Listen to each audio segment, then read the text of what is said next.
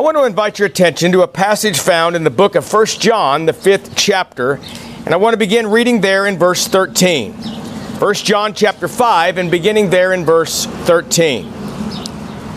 John said, "These things I have written to you who believe in the name of the Son of God, that you may know that you have eternal life, that you may continue to believe in the name of the Son of God.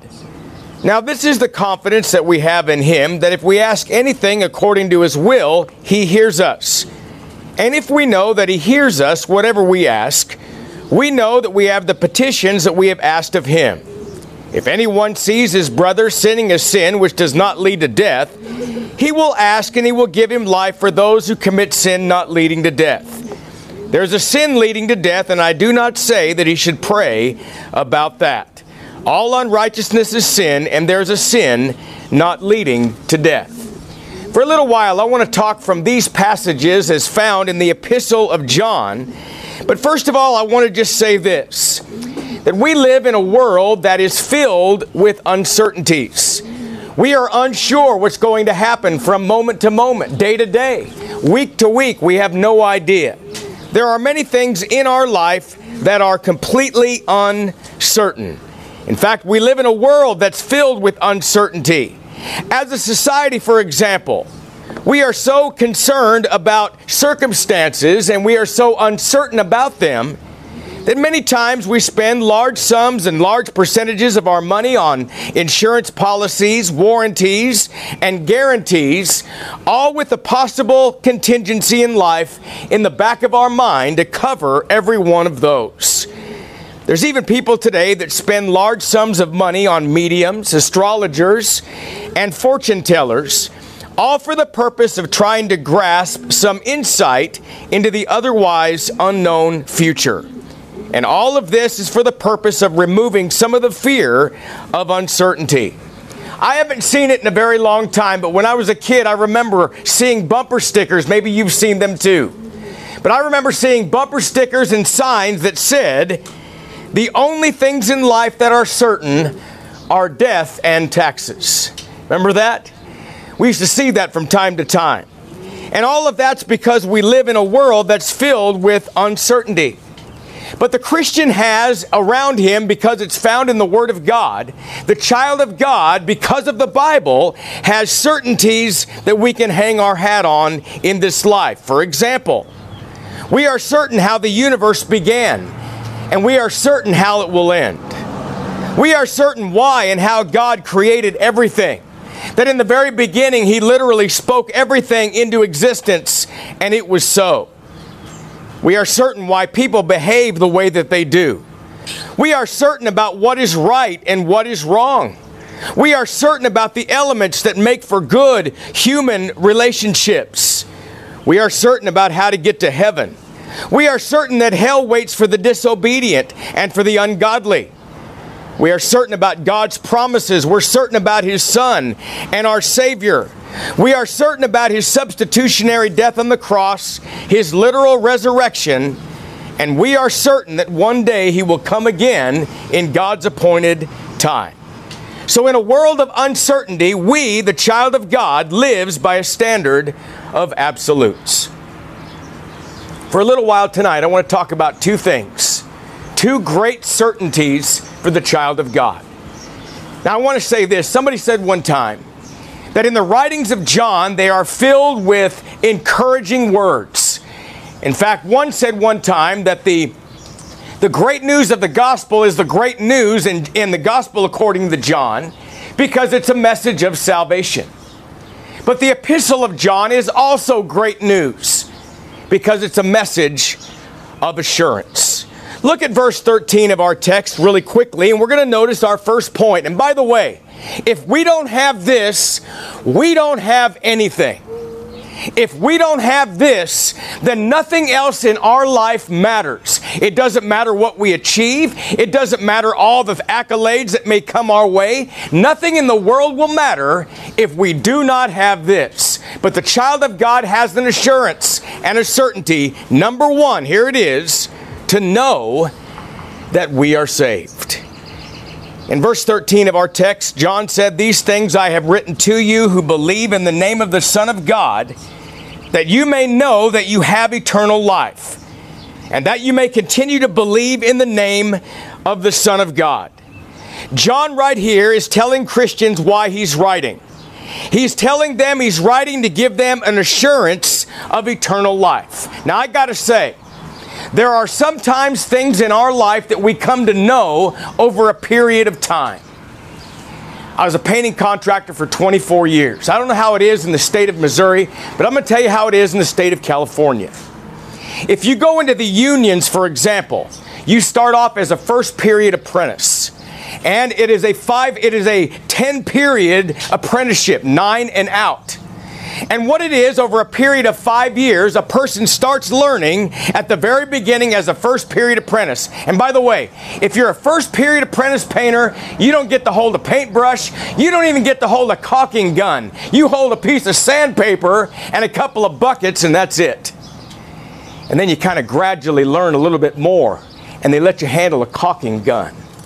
And then one day, all of a sudden, you spend all this time and some journeyman hands you a paintbrush and you get to prime something.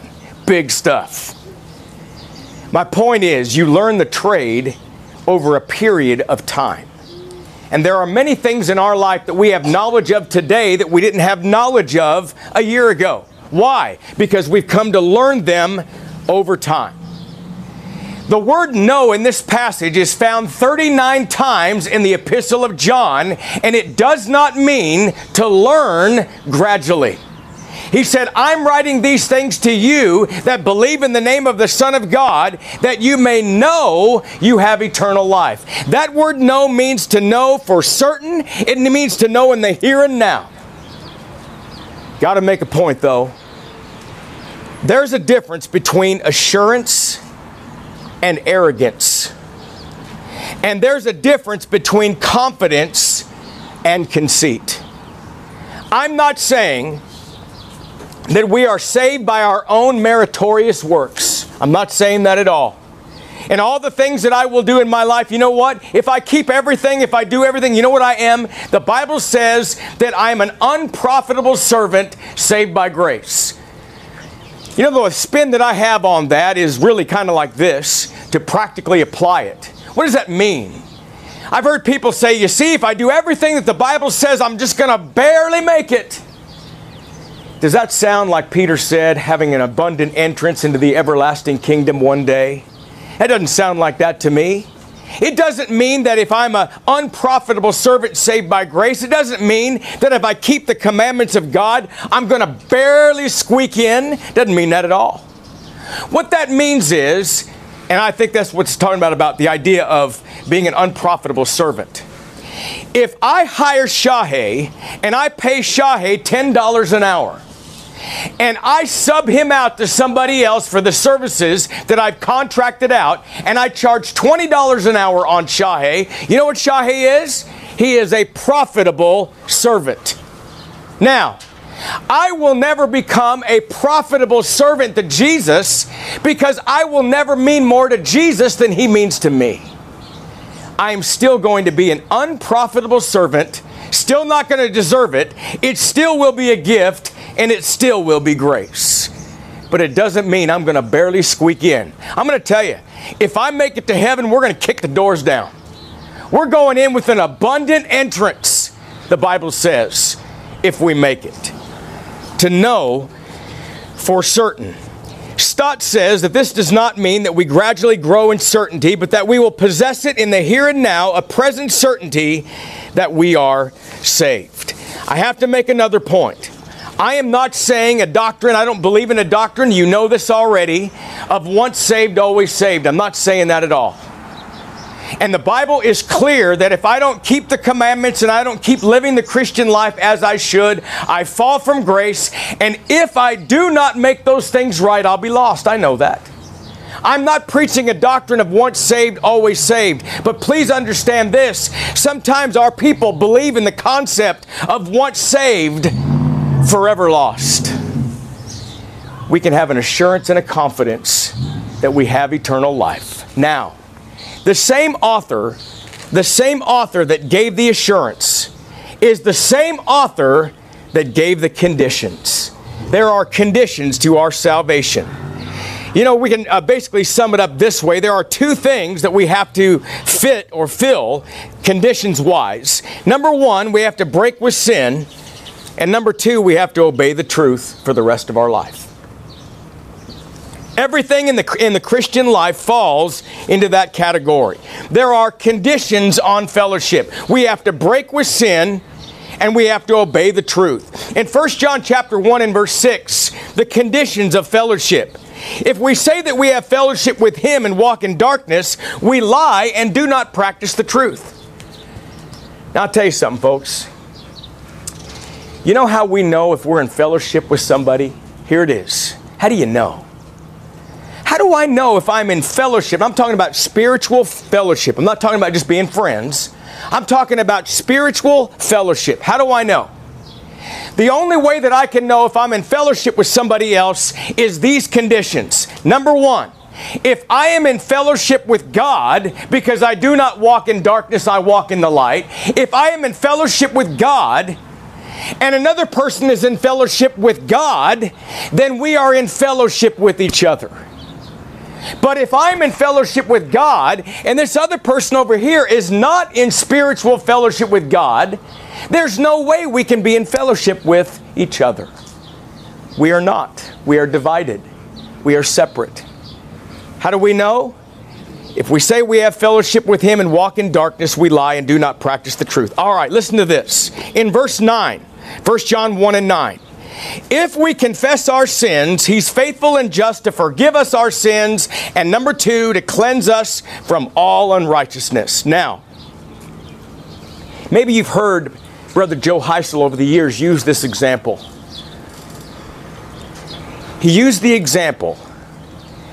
There was a sister in Christ, and he was holding a meeting somewhere, and he offered the invitation, and here comes this sister walking down the aisle with tears streaming down her face.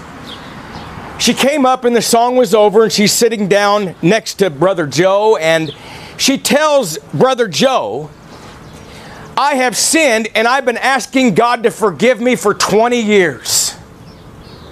I've been asking for forgiveness for 20 years, and I'm scared to death I'm not forgiven. Did you know that she was forgiven the first time? Let me read the passage again. Listen to this. If we confess our sins, He's faithful and just to do two things. One, forgive us our sins, and two, cleanse us from all unrighteousness. Now, what does the word confess mean? The word confess does not mean reluctant admission. It's kind of like when you're a kid and you get busted and your parents they got you dead to rights and you deny it until you can't and you reluctantly admit. It's kind of like these police shows. I like these police shows. I like the investigation shows. And they get some guy in the hot box in there and they start grilling this guy. And they say, we got you dead to rights. We saw you. We got all these witnesses. And it wasn't me, wasn't me, wasn't me, wasn't me. And pretty soon, after hours of wearing the guy down, you know what he says? All right, I admit it. I confess. That is not this word. This word confess is the word humolegio. It's a compound word. It comes from two other words, homos and lego, and it means to say the same thing. In other words, when you confess to God your sins, you do it in this fashion, with godly sorrow, with repentance, and you do it in such a way that you literally are saying the same thing about that sin that God says about that sin. And you know what happens? He forgives every sin and even cleanses you from all unrighteousness. One scholar said that literally means He removes the contamination even of that sin. It's gone. Do you remember when Jesus gave the example of the Pharisee and the publican? I'm not going to talk about the Pharisee tonight. I just want to make a point about the tax collector. Do you remember when Jesus describes these two guys, and you got the Pharisee over there, and he's basically thanking God for all the great things that He is? And you know, really, he might as well just say, praise God for the way He did such a wonderful job on him, and how I turned out so great, did a great job on me. He might as well have said that. What about the flip side? What about the guy that was a tax collector? What about the guy that was guilty of extortion? What about the guy that was a sinner and recognized it? And the Bible says that, and Jesus describes this man won't even look up toward the heavens. He bows his head down. He smote his breast as an outward sign of inward anguish. And he says what? God be merciful to me, the original says this, the sinner. You know what that is? That's humilegio. That's saying the same thing about your sin that God says about that sin. That's confession of sins with repentance and godly sorrow. And when you do that, you are forgiven like it never, ever happened. Chapter 2 and verse 1 of 1 John. My little children, these things I write to you so that you may not sin. And if anyone sins, we have an advocate with the Father, Jesus Christ the righteous. John pictures Jesus as our lawyer, pleading our case, if you will, when we sin. And we're going to make mistakes. We certainly are. And when we do, we literally throw ourselves, as it were, on the mercy of the court and beg for God's forgiveness. And Jesus, who is our propitiation, in that he paid our fine for us. And God, for Christ's sake, forgives us. All right. What if you went up to somebody tomorrow and you said, are you saved? What if you went up to somebody and you asked them, are you saved? You're going to get all kinds of ideas. If you go up to people in the world and you say, are you saved? Somebody might say, well, yeah. Or somebody might say, well, I think so. Somebody might say, well, I hope so. Very few people are going to say, nope, not me, going straight to hell. The question is, can you know? The answer is, yes, you can. Here it is. There's a threefold test. John gives it. Here's number one, the obedience test. And it's found in 1 John chapter 2 and verse 3. Listen to this. Now by this we know, there's that word again, to know for certain, same word. By this we know that we know him. That's a different word. That's a relationship. We know that we know him if we keep his commandments. So let's just plug in the words of what they mean. By this, we are certain that we have a relationship with God if we keep his commandments. Now, the first thing that a person has to do is obey the gospel. If a person does not obey the gospel, that's the obedience test. That's first and foremost, they're not going to be saved. That's the first thing.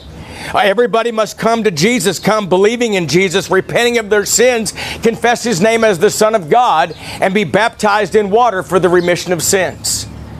But it doesn't end there. The rest of our life is to be filled with obedience. Obedience to the Word of God. Obedience by the way that we worship. Obedience by the way that we live, by the things that we teach, by the things that we practice, by the way that we dress, and on and on and on, according to the Word of God. The obedience test. Secondly, is the disciple test, and it's found in 1 John chapter 2 and verse 6. Here it is.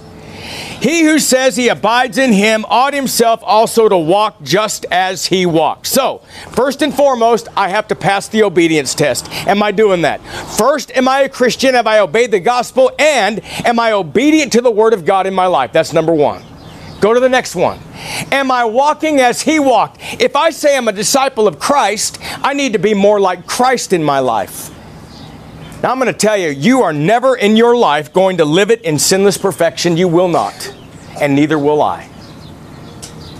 But our goal, Jesus is the bar. Jesus is the standard. We need to strive to be more like Jesus in everything that we do in our life. The disciple test. But thirdly, this is the hard one. Sometimes we say, oh, absolutely, I obey the Word of God. Absolutely, I'm trying to walk as he walked, keeping sin out of my life and all that. But then there comes the third test. You know what it is? It's the love test. Oh, people misunderstand love. In 1 John chapter 2, beginning in verse 9, He who says he's in the light and hates his brother is in darkness unto now. He who loves his brother abides in the light, and there's no cause for stumbling in him. But he who hates his brother is in darkness and walks in darkness and does not know where he's going, because the darkness has blinded his eyes. Now, I don't think I'm speaking to anyone here that is guilty of not loving their brother. What I've seen in a few days that I've been here is a congregation filled with wonderful people, and as an outsider looking in, you appear to be people that love each other. And you demonstrate that with kindness one to the other. So I don't think I'm talking to anybody here tonight. But let me just say, there is a third test, and it's called the love test.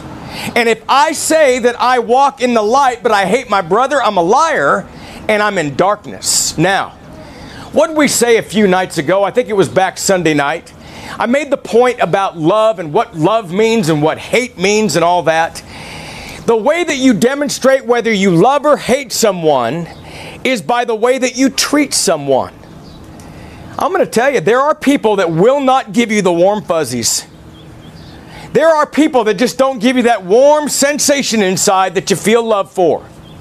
And there are people in your life that you love without having anyone command you to love them. You love them naturally. That's not this word. That is phileo. I'm talking about agape love. It's a love of service and sacrifice to others. And by the way, it's always the love that's attributed to God. And He gave the greatest sacrifice of all. He gave His Son for the sins of the world. And by the way, it's kind of hard enough even to love your neighbor. I've had some neighbors that really weren't worth loving. It's hard sometimes to love your neighbor. But Jesus said, go a step further and love your enemy. What's that mean? That means by the way that you treat them. But the greatest way that you can demonstrate love to them is that you still have a desire, even though they're rotten, you still have a desire that they go to heaven. You want them to be saved too. You want their soul to be saved too. That's the epitome, that's the highest point of your demonstration of love for them. Am I saved? Am I passing the obedience test? Am I passing the disciple test? Am I passing the love test? All right. There's something else that's great. And I want you to get this, please. Because this is a blessing that the world does not have. Number one, a blessing the world doesn't have is to know that you have eternal life. That's number one. Another blessing the world doesn't have, it's right now. You know what it is? Confidence in prayer. That God actually hears our prayer. I'm going to talk about what that actually means in a minute. But I want to talk about confidence in prayer. 1 John 5:14, listen to this. Now this is the confidence that we have in Him, that if we ask anything according to His will, He hears us. The word confidence comes from the Greek word which refers to boldness and freedom with which one speaks. It's in chapter 3, beginning in verse 21 and 22, it speaks of boldness in our prayer life. Notice, beloved, if our heart, which is the mind, if our heart does not condemn us, we have confidence toward God that whatever we ask, we receive from Him, because why? Two things. We keep His commandments, and we do those things that are pleasing in His sight. Okay. 1 John 5:14. That if we ask anything according to His will, He hears us. What is God's will? What is it? It's what God wills, what God desires, what God wants, or what God allows. And to pray according to His will is to pray with that provision. When Jesus in Matthew 26 was in the garden, He prayed to His Father. 3 times He said, if it's possible, let this cup pass from me, but not my will, but thy will be done. In other words, He poured His heart out to God, but He put it all in the hands of God. He said, if it really is your will. You remember last night I said very quickly in passing that when you pray according to God's will with that provision and you say those words, you have to mean it and you have to actually be okay with the answer. If you're not going to be okay with the answer, don't pray if it's your will, because you don't mean it. If you pray according to God's will and you say, if it be your will, you have to mean it. You have to be okay with the answer. All right. What does it mean to hear? Listen. God hears the audible sound of everything. To say that God cannot hear the audible sounds that are in the world of a sinner praying is to limit God. I've heard people say that. God can't even hear the audible sound. In other words, it's blocked off. He's not even capable of hearing the audible sound of a sinner. That's not what that means.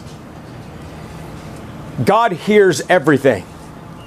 So what does it mean, the promise to the child of God, what does it mean that God hears a Christian's prayer? Here it is. The very fact that He hears prayer, W.E. Vine says, signifies that He answers prayer. In other words, God hears the audible sound of everything, but He only answers His children. That's the difference. That's a great blessing. The word hear presupposes a response. You remember that country song years ago? Sometimes I thank God for unanswered prayers. Interesting, isn't it? It's the worldly concept that if you ask for something and you don't get it, that God didn't answer it. Okay? I'm going to tell you right now, if you're a child of God and you ask in faith believing according to God's will, God answers every single prayer you pray. I want to tell you a little story, just a little example of something that happened to me. Years ago as a painting contractor, when I was still doing that, you know, one of the challenges that you have in business, as you know, no doubt, you got to try to round up enough work to keep your guys working all the time. But at the same time, you have to have enough cash flow that you can pay your bills, and you have to have some good jobs that you have some volume so that the company gets well. You need all that. There's a hotel downtown Bakersfield called the Padre Hotel. Years and years and years ago, it was a very famous hotel. Very nice. Had theme rooms and all this. You know what happened over time? It became a home for slums. Homeless people lived there. It was run down to nothing. It was awful. Disgusting. There was a company down south in the Los Angeles area, and you know what they did? They bought the Padre Hotel, and they said, we are going to refurbish the whole thing, we're going to restore the whole thing, and all that. I got to tell you, I wore my knees out praying that God would give me that job. I wanted that job so bad. You know why? Because in my mind, I'm thinking, this is the job. We're going to have cash flow. It's going to keep my guys working for a long, long time. It's going to be all that. It's going to be great. It's going to take all this pressure off, right? I prayed and I prayed and I prayed and I prayed, and the outside of the bid, the outside alone was over $100,000 worth of painting. I didn't get it. I was disappointed. Really disappointed. You know what happened? There was some new fellow that got his license. You have to have a contractor's license to contract in California. He got his license. He went and he got the job. Oh, he was just absolutely just happy as can be when you talk to him. You know what happened? He did the work and got beat out of every dime. He got beat out of every penny, and it broke his company. All I'm saying is, in my mind, this is the job. And God said no. Sometimes God knows more than we know. Now, I'm not saying that. It's not a testimonial. I don't do that. A testimonial, I think, is wrong, because when people give testimonials, what they're doing is they're attracting attention to themselves. I'm just giving you a little example. I was wrong. I thought this was it. God knew more than me. And I'm thankful now that God said no. He said no to my request. In Mark chapter 11 and verse 24, we find also we must ask in faith believing. Therefore I say to you, whatever you ask, when you pray, believe that you will have it and you will have them. The blessings are for His children only. You remember in John chapter 9 when Jesus heals the man that was born blind? You remember when they tried to say, the Pharisees tried to say, oh, he's a sinner and all that. Remember what happens? The man that was born blind said this, now we know that God does not hear, that means answer, he does not hear sinners, but if anyone is a worshiper of God and does his will, him he hears, and that word simply means answers. Look at 1 John 5 and verse 15. Watch this. And if, and that word means since we know that he hears us, whatever we ask, we know that we have the petitions that we have asked of him.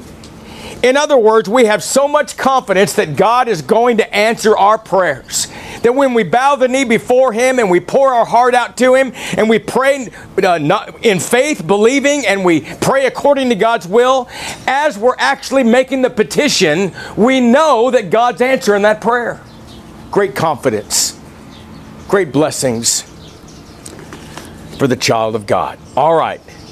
But now we got to come down to one final thing. We got to talk about a passage found in verse 16 that sometimes is really misunderstood. Let's talk about that verse.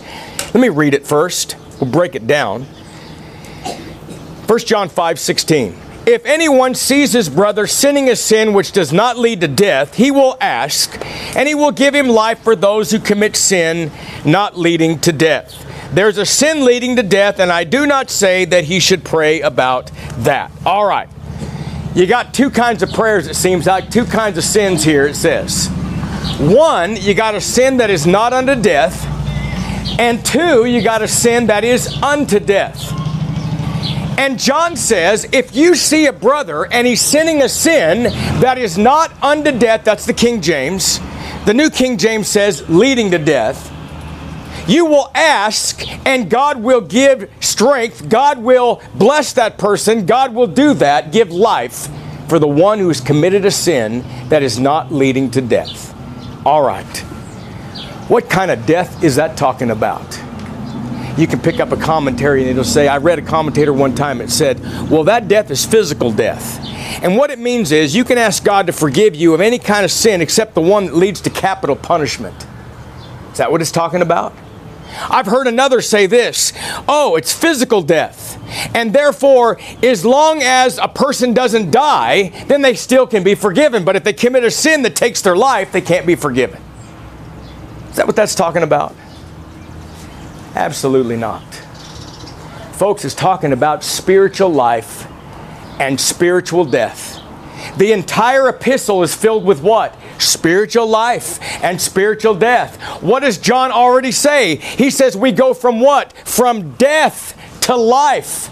Now, he wasn't talking about people being raised from the dead. He's talking about spiritual death and spiritual life. And when we come to Christ, in Christ, we have spiritual life. So what he's talking about is, he's talking about a sin that does not lead to spiritual death. You ask God, and God will give life for the one who commits such a sin. All right. What's the sin unto death then? What is that? What's the sin that is unto death? What's the big bad sin? All kinds of ideas people think. Some say it's the unpardonable sin of Matthew 12 and Mark 3. Some say it's the willful sin of Hebrews chapter 10, and on and on and on. What is the sin that leads to spiritual death? Here it is. Here's the big, bad, terrible, rotten sin. Here it is. Any sin that you will not make right. Any sin that you will not repent of. Give you an example.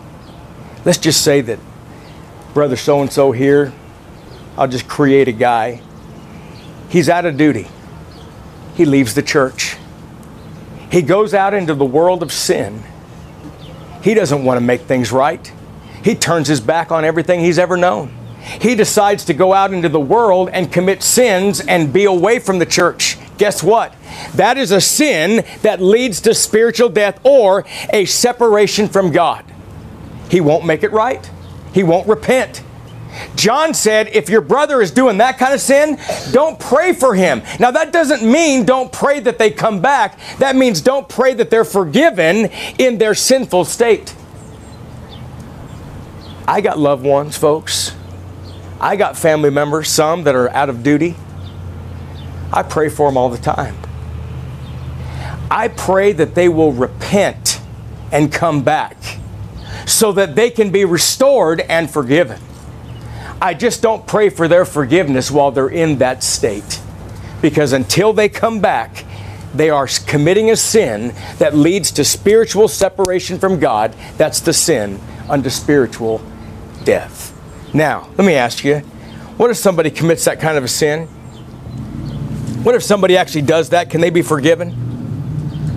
Absolutely. You remember that passage found in 1 John chapter 1 and verse 9? That is an absolute of any sin. There's not a sin that you can commit you cannot be forgiven of. Watch this. 1 John 1:9. If we confess our sins, He's faithful and just to forgive us our sins and to cleanse us from all unrighteousness. Okay. These are great blessings for the child of God. These are tremendous blessings, folks. And sometimes when you feel as though you're getting discouraged because things are not going your way in your life, remember something. You have something that the world doesn't have. That's a fact. The world might think they have it. They may think they want it. They may stand and encourage one another with it to make them feel better in days of sorrow and sadness, perhaps when they stand over a newly made grave of a loved one. I don't know. But there's a difference. There's a difference for the child of God. The child of God can know for certain he is saved and know that when he asks God, God will answer his or her prayer. One final thing. Remember last night I closed with the word hope? I want to tell you the difference between the world's hope and our hope, and then I'm finished. There's a difference between the world's hope. You know what the world's hope is? The world's hope is postponed disappointment. I'll give you an example. I love my sister. Love her very much. We're 11 months apart. We're as close to being twins as you can without being twins, I guess. We're 11 months apart, my sister and I. I remember growing up, we'd be watching a football game on TV, and our team was just getting whipped, I don't know, by 40 points with a minute left. And my sister would say, well, don't worry, there's still hope. Yeah, no, there isn't. That's postponed disappointment, because guess what? In one more minute, we got to eat and swallow the fact that we just got wasted, we got whipped. Postponed disappointment. That's the world's hope. The child of God has real hope. It's a belief and a trust in God that God is in total and thorough control in our life, in both time and eternity. That we can know that when we pillow our head tonight, when we ask God to please clean our slate and please forgive us of any sin that is in our life, we can pillow our heads tonight and know that if the Lord comes back, we're going home. That's a great blessing. Know we're saved and that God answers our prayers. Christian certainties. I'm through tonight.